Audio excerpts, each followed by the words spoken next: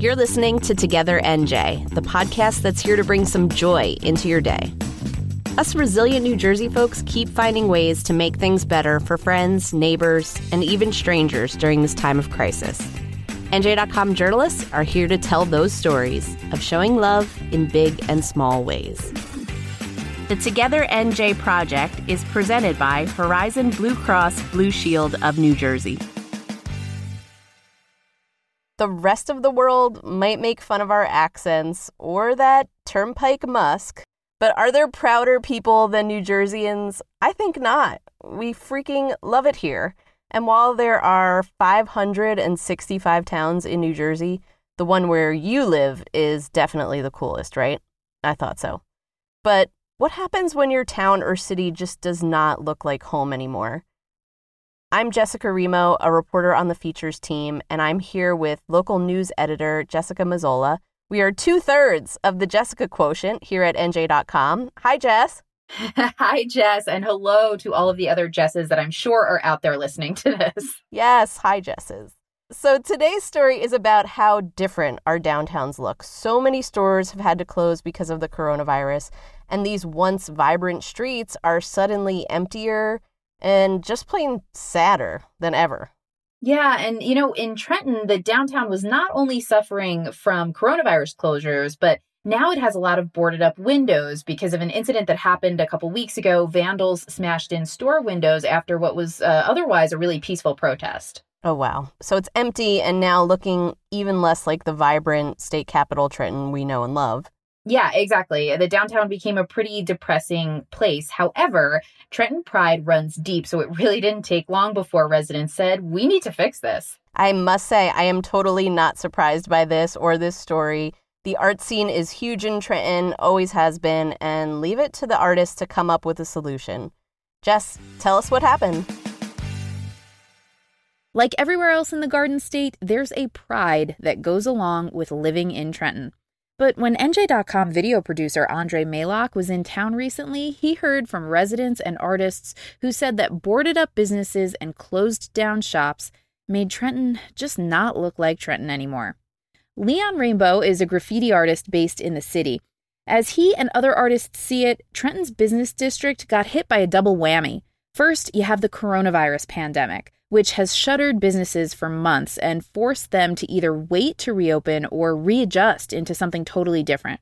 Then, after a peaceful protest against police violence and racism, officials say a group of people rampaged Trenton's downtown, smashing store windows, stealing merchandise, and more. About 60 businesses were damaged, so a bunch of them boarded up their windows. I was on my morning walk, which I've been doing since the pandemic started. I go for around my neighborhood. I do a loop, and it just hit me I'm like, dang, a lot of places got looted, and then a lot of people also precautionarily boarded up their businesses. And I'm like, man, it just looks so negative and it looks so sad. Rainbow and other artists like him decided that they could do something about it. Then it hit me like, oh, that's a lot of canvases. We can change that narrative and have art and put out positive messages, and just try to put out some positivity out there in the world, because we had a lot of negativity lately. This is pretty cool. They coordinated with the city's downtown association and with individual business owners to do the paintings. The images and messages that the artists are painting on the boarded up windows in downtown Trenton are meant to spread positivity, they said. So you've got happy faces, you've got peace signs, you've got puppy dogs. They're all among the paintings that you can see on the plywood boards.